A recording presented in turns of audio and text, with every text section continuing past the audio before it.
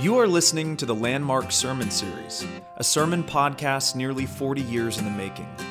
You'll hear the voices of our church's founding pastors, Dr. James Reeves and Alan McBrayer, as well as others who helped pave the way for City on a Hill beginning all the way back in the early 1980s. Our hope is that these sermons bless you and challenge you in the same way they have blessed and challenged so many others in the past. For more information about our church, visit www.cityonahilldfw.com.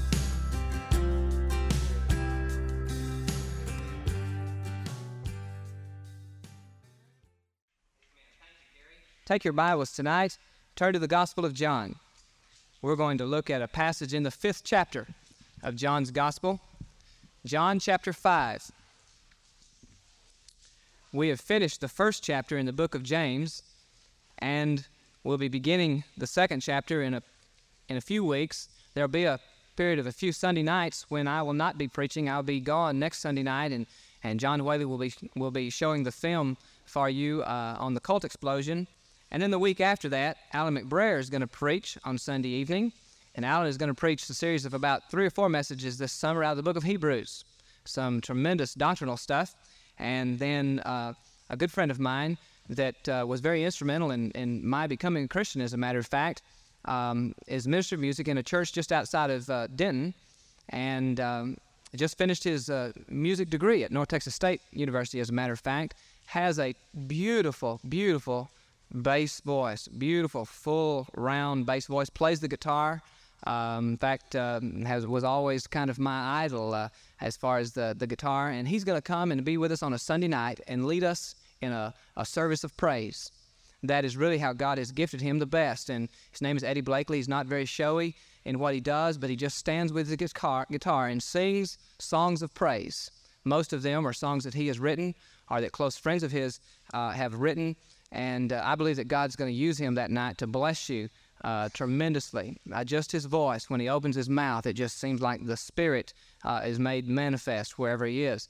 And so I believe that God's going to bless you on that. And then after all of that 3 or 4 week period is over with, then I'm going to come back into the book of James and we'll begin the 2nd chapter. But tonight, let's open to the 5th chapter of John's Gospel, John chapter 5.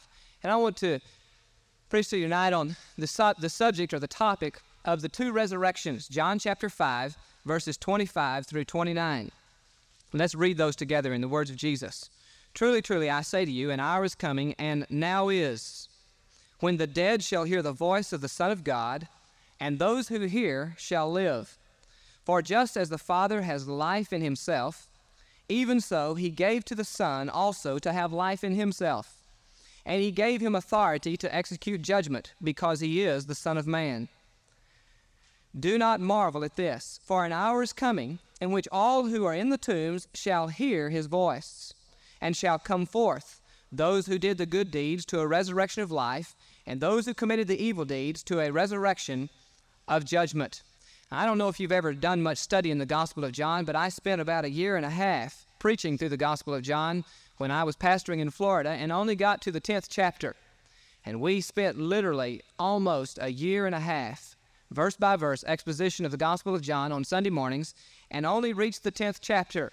And at about that time was when the Lord began to move in the direction of us coming back to Fort Worth, and so my preaching through the Gospel of John stopped. But preaching through the Gospel of John was one of the greatest blessings in the study of Scripture that I've ever had. In the study of John's Gospel, as I was preaching through it, when I came to the 5th chapter, I came to understand that the 5th chapter in John's Gospel marks a transition stage in the life and the ministry of Jesus.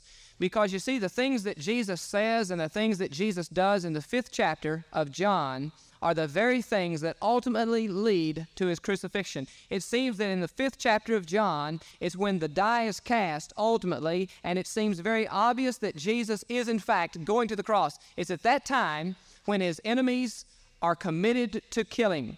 At the point in time in the 5th chapter of John is when they make the decision and even voice that decision that this man Jesus that calls himself the Jewish Messiah is in fact going to be put to death. That all takes place in the 5th chapter of John's Gospel. This is why in John chapter 5, Jesus heals a lame man. He heals the man by the pool of Bethsaida. And the Pharisees wouldn't have really been bothered by that a whole lot, but it just happened to be on the Sabbath day when Jesus did it. And so he healed the lame man on the Sabbath day, the day of worship, Saturday, the Jewish Sabbath, when all of everything was set aside and no one was to do work. Now, the Pharisees had their laws. They had their restrictions. They had all of the minute details that they had built up around the Sabbath day of how you were to keep the Sabbath day holy unto the Lord. Work was strictly prohibited on the Sabbath day. And so when Jesus healed the lame man, that was considered an act of work and therefore was considered breaking the Sabbath. So they accused Jesus of being a lawbreaker, of being a Sabbath breaker, and that was kind of the final straw there when they decided that Jesus was going, in fact, to be put to death. But not even that was really the ultimate thing. What was even worse than Jesus healing the lame man on the Sabbath day was Christ's answer to the Pharisees when they asked him why he didn't bother to keep their Sabbath day restrictions. And Jesus' answer is what ultimately caused him to be crucified.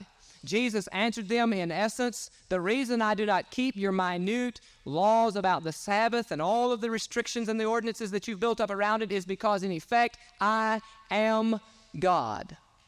You see, the whole Gospel of John is dedicated to presenting Jesus not just as a man, but as God in the flesh. It begins very quickly, right off in the first chapter. In the beginning was the Word was with God, and the Word was God. John states his purpose in the very first verse of the Gospel, and from then on, throughout the entire Gospel of John, he is showing and presenting Jesus to be none other than God himself in the flesh. And so Jesus answers to them why he did not keep their Sabbath restrictions, basically because he himself was God. Jesus said in verses 15 and 16 and around in there, in that area in chapter 5, he says, listen, the Father is working right now.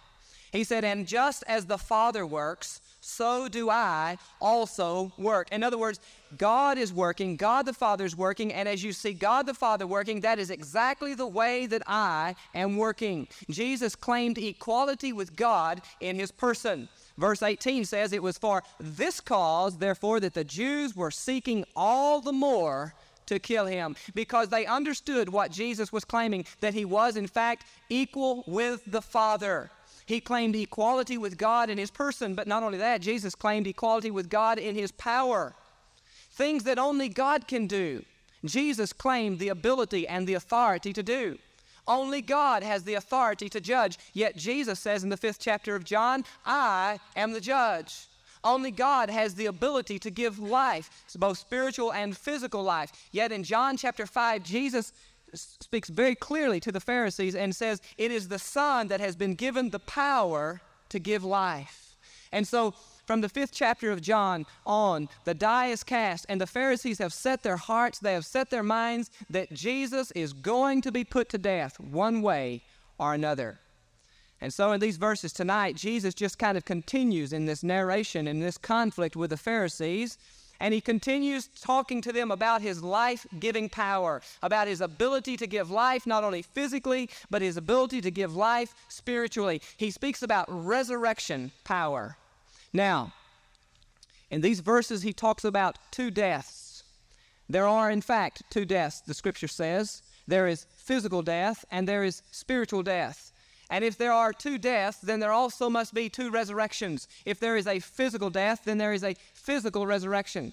If there is a spiritual death, and the Scripture says that apart from Jesus we are all spiritually dead, then there must also be a spiritual resurrection. And in these verses of Scripture that we just read, Jesus talks about the two resurrections. He talks about physical resurrection, that he has the authority and the power to give physical resurrection, and he talks also about spiritual resurrection, that he has the ability and the power to give spiritual life to those who are spiritually dead. And so in verses 25 and 26, Jesus deals first of all with spiritual resurrection.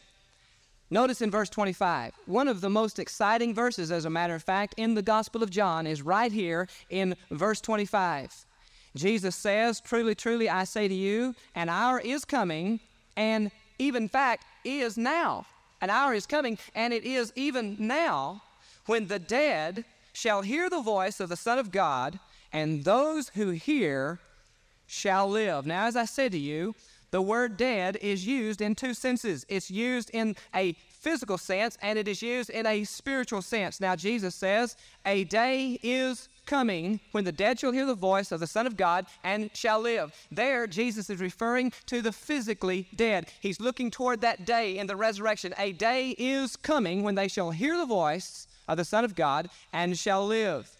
But he's also referring to the spiritual aspect of this death. Jesus says the day is coming, and now is.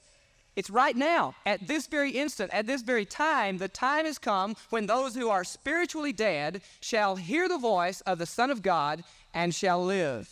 Jesus is speaking about those who are dead in trespasses and sins. He says, the time has come now, I have come, when they will hear my voice and they will live. They will be born again, if you want to use the same terminology that Jesus uses in just a couple of chapters before this, John chapter 3. Now, you got to understand why Jesus uses this kind of terminology, why he says this at this particular time. Remember who he's talking to. Remember that he's talking to the Pharisees. He's talking to religious people. He's talking to church-going people, as a matter of fact, the keepers of the law, those who were looked upon as the religious authorities of their day and the religious individuals of their day and time. Yet Jesus said, I've seen into your heart. And he knew that their hearts were dead. He knew that their hearts were not beating with the heartbeat of God. Jesus knew that the Pharisees were spiritually dead. And so he says, a day is coming, and even right now the day is here, when those who are dead, meaning you, Pharisees, and they understood what he meant, will hear the voice of the Son of God and will live. Now, the Bible teaches that every single one of us, apart from Jesus Christ, is dead, spiritually dead. Every man, woman, and child is spiritually dead until they have been made alive with Christ Jesus. Turn with me, if you will, to Ephesians chapter 2, just to read a quick verse of Scripture. Ephesians chapter 2. Paul says in chapter 2, verse 1, and then we'll skip to verse 4 and 5. Speaking to these Ephesian Christians, Paul speaks about this spiritual death that Jesus is referring to. He says, and you were dead in your trespasses and sins. Verse 4, but God. Remember when we preached that? That's a real big phrase there. But God. But God, being rich in mercy, because of his great love with which he has loved us, even when we were dead in our transgressions, made us alive together with Christ. And in parentheses, by grace you have been saved. So Jesus is speaking first of all of the spiritual resurrection. The day is now when the dead, those who are spiritually dead in their transgressions and sins, now the day has come. I am here. They will hear my voice and they will live. As I was studying this passage, I read some stuff by William Barclay. William Barclay was a very well-known Scottish commentator, more of the liberal slant, and don't agree with everything that he says, but there are some good things that William Barclay has to say. And in his commentary on the Gospel of John, he mentions 4 things that it means to be spiritually dead. Let me give them to you very quickly. 4 things that it means to be spiritually dead. First of all, to be spiritually dead means to have stopped trying. It means to have stopped trying. It means to view sin as irreversible. It means to give up. It means to feel that you have gone so far that there is no hope for you. That's the first step, he says, in spiritual deadness. I talked to a fellow one time, was sharing the Lord with him, and came to the point of challenge with commitment to the gospel message. And I said to him, would you like to make a commitment of your life to Jesus Christ? Would you like to be saved right now? Would you like to do by faith what we've just talked about for the last 15 or 20 minutes? And the man looked back at me and he said, yes, but I can't. And I said, why can't you? What's to stop you? And he said these words to me just as clearly as I'm speaking to you now. He said, because I've gone too far. Because I've sinned too much and God cannot forgive me. Barclay says that to be spiritually dead means to have stopped trying. It means to see life and to see sin as irreversible. But listen, that's not the message of the gospel, is it? Praise the Lord. That's not the message of the gospel. The message of the gospel is that God's arm is not short. Praise the Lord. He had to reach a long way down to get some of us, to get most of us. God's arm is not short. His grace is as far and is as long and as far-reaching as it has to be to reach you and pull you up into eternal life, into new life in Jesus Christ. But to be dead in sins means, first of all, to stop trying. Second of all, it means to stop feeling. To be dead in trespasses means to stop feeling. It means that someone has rejected Jesus, has rejected the gospel for a period of time and has reached that point in life where they just stop feeling. Like Pharaoh, their heart has become hardened. The scripture says that time after time after time, Pharaoh hardened his heart. He hardened his heart. He hardened his heart. And then a transition comes in. It says, and then God hardened his heart. And that's when your heart really gets hard, when God steps in and hardens your heart.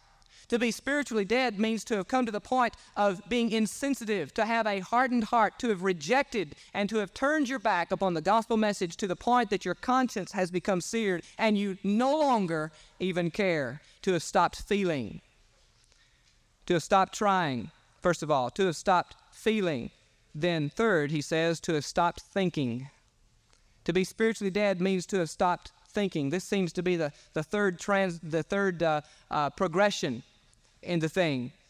It's where you just flat don't want to think about spiritual things anymore. I've been visiting before with someone in their home, and this has actually happened to me. I can tell you lots of stories of things that have happened to me in visits. Not so much in Texas, but in Florida. People are weird in Florida. They do crazy things. I mean, people are weird everywhere, but in southern Florida, they really, it's really some real strange experiences I've had visiting in people's homes. But Bob can attest to that. I had people pull guns. I mean, weird things. But I was visiting with a couple in their home one time, and about halfway through the congregation, through the conversation, the husband just got up and walked out of the room. He started listening. He didn't want to think about it anymore, and so he just got up and he walked out of the room. He didn't want to think about it anymore. The best way to stop thinking about what I was talking about was just to physically remove himself from the premises. And so without a word, without a kiss my foot or anything, he just walked out of the room and went to the back of the house. When I preached on this passage of Scripture in Florida, that Sunday morning after I preached this passage, one of my young deacons came up to me. He says, "James, you won't believe what happened to me this week." He said, "There's a fellow that I've been after for a long time, wanting to share the gospel with. And this week, sitting at lunch in the hospital," this fellow worked in a hospital. He said, "We were talking and I was wanting to get the conversation around to spiritual things, and so I began to kind of move in that direction. And about the time that I began to talk about God and about church and about the Bible and all that kind of stuff and started quoting some scripture, the guy looked at me and he said, 'Tommy, stop. Don't say any more. Don't say another word. I don't want to talk about it. I don't want to think about it.'" You see, the guy had come to that point in spiritual deadness where he just flat did not want to be confronted with the truth. Just flat did not want to be forced to think about it anymore. But you see, the scripture says, folks, that there's a day coming when people are not going to be able to turn off the gospel message. There's going to be a day when God the Father is going to confront every single person, eyeball to eyeball, face to face, with the truth of the gospel message. But the third step in spiritual deadness is just flat to have stopped thinking. And the fourth, Barclay says, is to have stopped repenting in any form or any fashion. If a person has come to the point where they can sin and live a life of just complete sin and have total peace in their heart about it, it's a sign that they've reached the ultimate in spiritual deadness. I have had periodically sometimes Christians say to me, I really began to question my salvation. I really began to doubt my salvation because it just seems like I'm always plagued by this sense of this burden about my sin. And what I always say to that person is, you better say praise the Lord. Because the very fact that you are burdened by sin, the very fact that you are burdened with this feeling about your own personal sin, if it does not say for sure that you are born again, at least it is testimony to the fact that the Spirit of God is still working in your heart and that your heart has not been hardened. But to be spiritually dead means to have stopped repenting. Jesus says, a day is coming, and the day is now, when the spiritually dead, when those who are dead will hear my voice and they will live. Jesus said, I am the way, the truth, and the life. Do you know what that means? It means that with the coming of Jesus, there was a new voice. With the coming of Jesus, the way was open to a personal, one-on-one relationship with the Heavenly Father if you would just hear the voice of Jesus and be saved. He has the ability, he has the power to resurrect. He has the ability to move one from deadness to spiritual life. If you just hear his voice. There are a lot of voices in our world, a lot of voices in our society. There's the voice of science. The voice of science is very loud, speaks very loudly, and with all of the virtues of science, science is still not able to remove your guilt. There's the voice of psychology, and with all of the modern advances that modern psychology has made, and there is a lot of good in modern psychology, it is still not able to answer that ultimate question of who am I and why in the world am I here? There's the voice of philosophy, the voice of materialism, all of the various voices that are being sounded and are screaming into your ears every single day of your life. Not one of them has the power to give life. Only the voice of the living Lord Jesus. I read the biography of John Wesley one time. Wesley was one of the great preachers of a couple of centuries ago. As a matter of fact, he was one of the founding fathers of the Methodist denomination. Wesley preached on this passage of Scripture that I am preaching on tonight, John chapter 5, verse 25. When he preached on this passage in 1738 in the Easter season, he was not saved. He was a preacher. He was a religious man. He was a very devout man in his method of personal lifestyle and all of that kind of stuff. He was a very devout man, but he was not a saved man by his own admission. But around the Easter season of 1738, he preached on this passage of Scripture, and later that afternoon entered into his diary these words, "Today I preached on John chapter 5, verse 25. Truly, truly, I say to you, an hour is coming and now is, when the dead shall hear the voice of the Son of God and shall live." The day is coming, and the day now is. And then he entered these words in parentheses. It seems so far away. It seems so far away. 7 weeks later, John Wesley's diary had an entry that said, "Now is the day. Now is the day." Because you see what had happened to Wesley in that 7-week period. He had had a personal heart-to-heart confrontation with the living Lord Jesus. His faith had left his head and had found his heart. He had a conversion experience with Jesus Christ, and he came back to his diary, and he entered into his diary, that day that seemed so far away when I would hear the voice of Jesus and live. Now that day is. Now it is. Jesus speaks about the resurrection of life, the spiritual resurrection, that day that now is, when all those who will hear the voice of Jesus will have life, the way that John Wesley had it. Verse 27 is a transition verse between the spiritual resurrection and this physical resurrection that Jesus is going to talk about in verses 28 and 29. Verse 27 is an interesting verse. It kind of serves as a bridge between the two trains of thought. It's interesting to me that in verse 27, as you read it, that in Jesus' life-giving, or in verse 25, that in Jesus' life-giving capacity, he is referred to as the Son of God. Verse 25, he talks about those who hear the voice of the Son of God shall live. And so in verse 25, in his life-giving capacity, he's referred to as the Son of God. But in verse 27, in his judging capacity, in his capacity of being judged, he's referred to as the Son of Man. Now, why is that? Well, some of you theologues have studied those two phrases, those two titles that are given to Jesus in the Scripture, but this is why. In verse 25, he is called the Son of God. When Jesus is referred to as the Son of God, it is emphasizing his deity. It is emphasizing his godness. And so Jesus in verse 25 is referred to as the Son of God in his life-giving capacity. You see, it takes a miracle. It takes a divine miracle, as a matter of fact, to give life to one who is spiritually dead. It takes a divine miracle of God. As a matter of fact, salvation is. You may not have ever looked at it that way, but your salvation was a miracle. Just as much as when Jesus raised the lame man, as when Jesus healed the blind man. It takes a divine miracle of God to give spiritual life. And so when Jesus is spoken of in his life-giving capacity, it refers to him as the Son of God. But when you come to verse 27, he's not talked about in his life-giving capacity. He's talked about as the judge, the judgment that is to come. And he's referred to as the Son of Man. And in the Scripture, when Jesus is referred to as the Son of Man, the emphasis is always upon his humanity. You see, Jesus was all God, yet he was also all man. the hypostatic union of the two natures. What does that mean? I don't know, but that's what the theologians call it. That means that Jesus was completely God and he was completely man, and the two were completely joined and in conjunction together.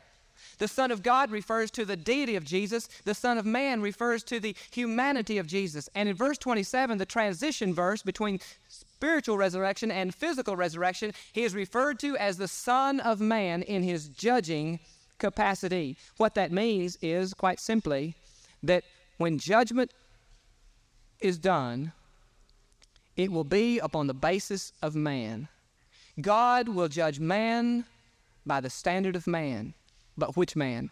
By the God-man, by Jesus, by the perfect man, by the sinless man. In other words, God's judgment will not be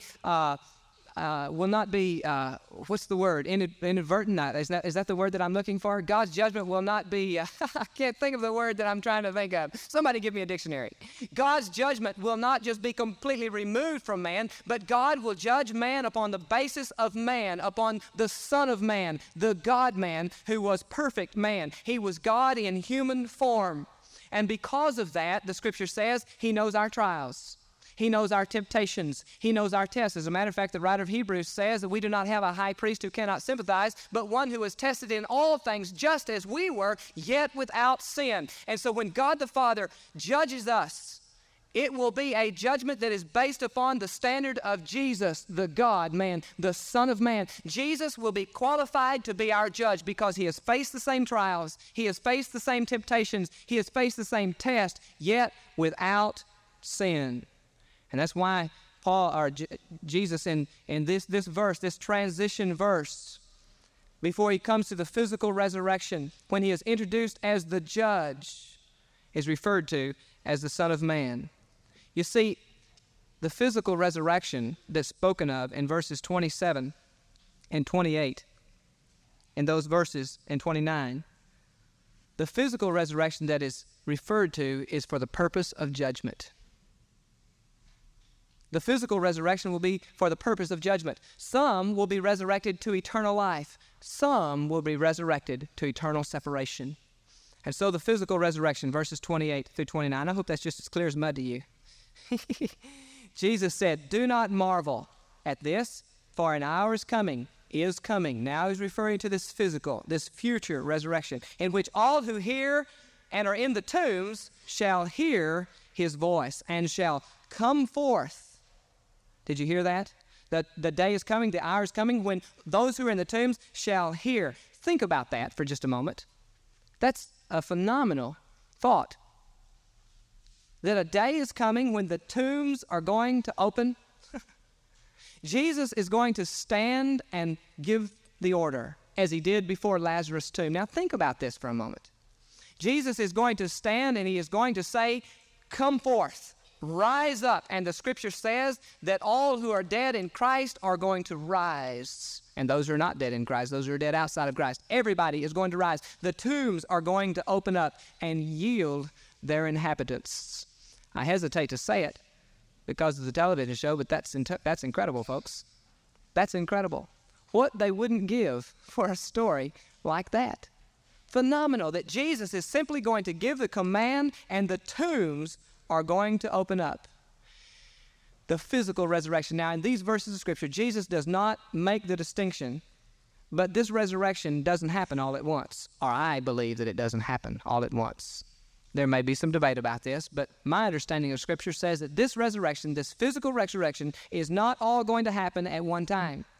Part of the physical resurrection that is coming, that he's referring to, is going to happen just before the 1,000-year millennial reign. That's when those who are dead in Christ are going to rise. And then at the end of that 1,000-year millennial reign, at the time of the final judgment, then those who are outside of Christ, who died that did not know Jesus as Lord and Savior, then they are going to be raised, and that resurrection is going to be for the purpose of judgment. All of that is dealt with in Revelation chapter 20. We studied that last year when we were preaching through the book of Revelation, and more detail can be found in that book.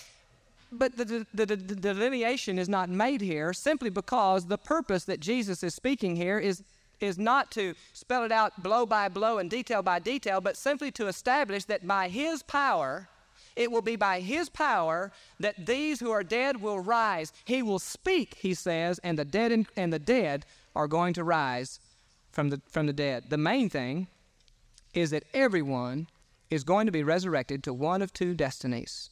Will either be resurrected to life or resurrected to judgment. Now, very quickly, as we close, look at verse 29. Because in verse 29, Jesus tells the standard by which that will be decided. Those who will be resurrected for life, those who will be resurrected for eternal separation or for judgment. He says, and they shall come forth. Now listen, those who did the good deeds to a resurrection of life, and those who committed the evil deeds to a resurrection of judgment. What is Jesus saying? Is Jesus teaching a salvation by works? Many people have come to this verse of Scripture and said that the Bible teaches that if you do good deeds, then you are going to be saved, and if you don't do good deeds, then you are going to be lost. Is that what Jesus is saying? Well, if you understand it that way, then you have to virtually ignore almost all of the New Testament.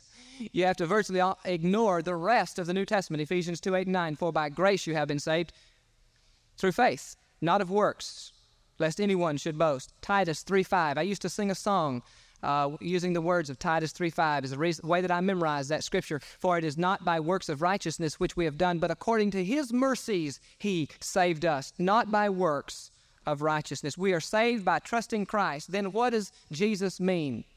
That the basis of this resurrection, whether it is a resurrection to life or it is a resurrection to judgment, is determined upon good deeds and bad deeds. What does Jesus mean? Well, understand that God is inspiring these words to be written through the Apostle John. And you need to understand John's perspective on what it means to be a child of God. John cannot conceive, he can never conceive of someone being saved and it not making itself manifest in the way that they live their life. John cannot see or cannot even imagine someone who knows the Lord and it does not make a difference in the way they live their life. Just turn with me real quickly to John's first epistle, 1 John. The same John, by the way, that recorded the words of Jesus here in this passage. John chapter 1, verses 6 and 7. We'll look at three passages real quickly. He says, if we say that we have fellowship with him and yet walk in darkness, we lie and we do not practice the truth. But if we walk in the light as he himself is in the light, we have fellowship with one another, and the blood of Jesus, his son, cleanses us from all sin. He says, if we say we have fellowship, yet we walk in darkness, we are lying. He cannot conceive of someone who knows the Lord and yet still walks in darkness. 1 John chapter 2, verses 4 and 6. The one who says, I have come to know him, and yet does not keep his commandments is a liar, and the truth is not in him. But whoever keeps his word, in him the love of God has been perfected. By this we know that we're in him. Listen, the one who says he abides in him ought himself to walk in the same manner as he walked. 1 John chapter 3, verse 10. By this the children of God and the children of the devil are obvious. Did you hear that? They are obvious. Anyone who does not practice righteousness is not of God, nor the one who does not love his brother. In John's mind and in the Spirit of God, as he inspires the writing of the Scripture, there is no conception of someone who knows the Lord as Savior, and it does not manifest itself in the life of that person in good deeds, in the character of Christ. And so when you boil it all down, to know Christ means to live a life that is characterized by the life of Jesus. It's all based on verse 24. We have to go back to verse 24, because if you don't, it's all conjecture. Look at what Jesus started this whole discussion with in verse 24. Truly, truly, I say to you, he who hears my word and faiths him who sent me, that's what the word believe means. It means to faith. And who believes him who sent me has eternal life. Now, what's the basis of salvation? Hearing and believing with the heart to faith has eternal life and does not come into judgment, Jesus says in verse 24. So is Jesus contradicting himself from verse 24 to verse 29? No. It's simply that No one, Jesus nor John, could conceive of someone being born again and not being manifested in the character of their lifestyle. So, when you're resurrected physically, your destiny is determined if you've been resurrected spiritually. Did you hear that? There are two resurrections, the spiritual resurrection and the physical resurrection. Everyone will be resurrected physically. But whether that physical resurrection is for eternal life or eternal separation is determined by whether you have experienced the first resurrection. The two are tied together. The one determines the other. Let's pray together. Father, thank you for your word. We praise you.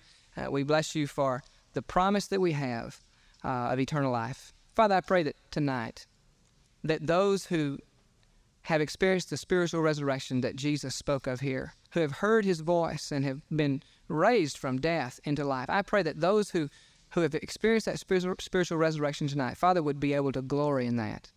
I pray that you would give them a sense of peace and glory in the fact of their own personal spiritual resurrection, their salvation, and the security of that salvation. I pray, Father, that you'll allow them to glory in that. Someone here tonight, Father, that has never been spiritually resurrected, maybe has been through the motions, but has never really been spiritually resurrected, never really heard the voice of Jesus and come forth from spiritual death. Father, that they would not rejoice in that, but Father, that they would receive Jesus tonight.